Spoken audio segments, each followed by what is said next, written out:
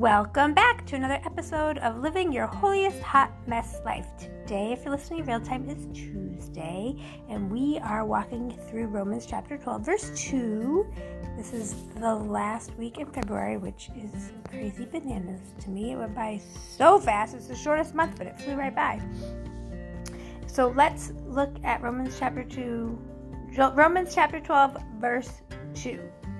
And do not be conformed to this world any longer with its superficial values and customs, but be transformed and progressively changed as you mature spiritually by the renewing of your mind, focusing on godly values and ethical attitudes, so that you may prove for yourselves what the will of God is, that which is good and acceptable and perfect in His plan and purpose for you.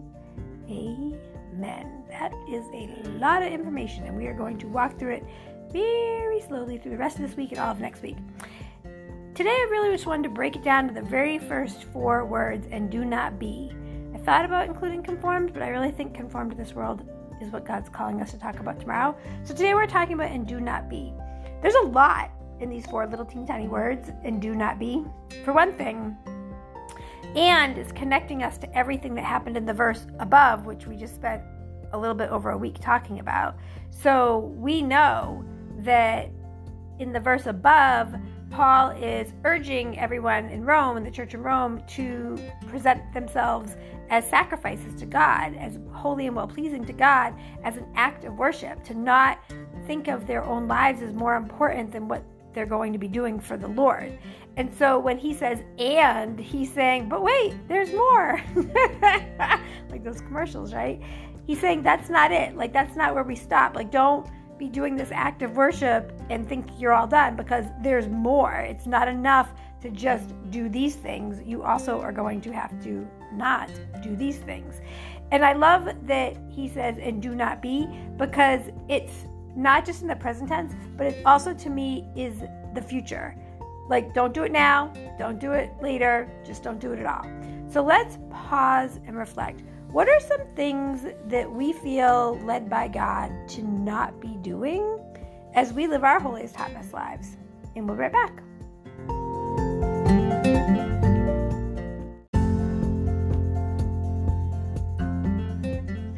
When I talk to non-Christians, they really think that living a Christian life is a series of do's and don'ts.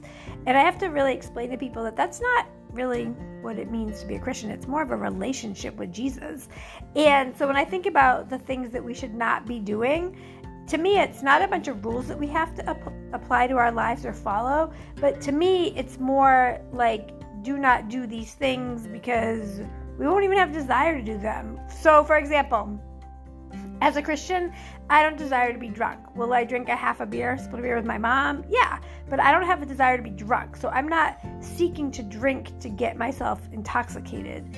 A lot of people I know, especially because work is really stressful, they make jokes about going to get edibles because where we live, marijuana is legal.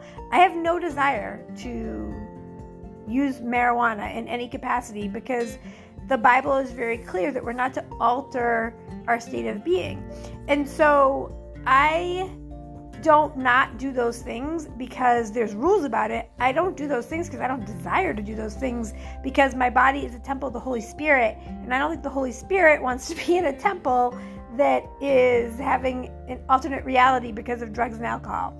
So when we think about the and do not be, the things that we're not going to be or the things that we're not going to do, I think more about the do not be's. Like, do not be holding grudges. Do not be a grudge holder. Do not be bitter. Do not be sinful in your anger.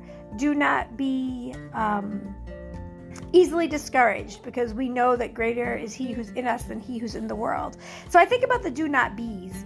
And I feel like there are so many things that we can list as we live our holiest hot mess lives of what not to be. Don't be negative, right? The Bible tells us to think on those things that are good and holy and positive. And so there's so many things that we can hold on to. Do not be fearful, right? Because the Lord doesn't give us a spirit of fear, but of love and joy and of a sound mind. So I think there's a lot. I don't want to say infinite, but there's a lot of things that we could be mindful of do not be, but it's not about following the letter of the law, and it's all about what we desire to do to be pleasing to God, because we love him, because we're grateful to him, because of all that he's already done for us. So as we live our holy, spotless lives, let us be mindful to help others to understand that the choices that we make in our lives are because of our gratitude and our love for the Lord, and not because we're following a set of rules and regulations. Let's pray.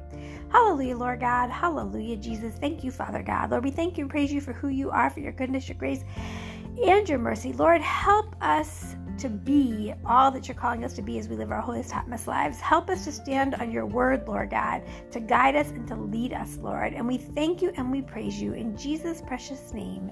Amen. God bless you. I pray this was a blessing for you. I pray that you will like, share, and subscribe, and that you'll come back to hear more tips and strategies on how to live your holiest hot mess life. God bless.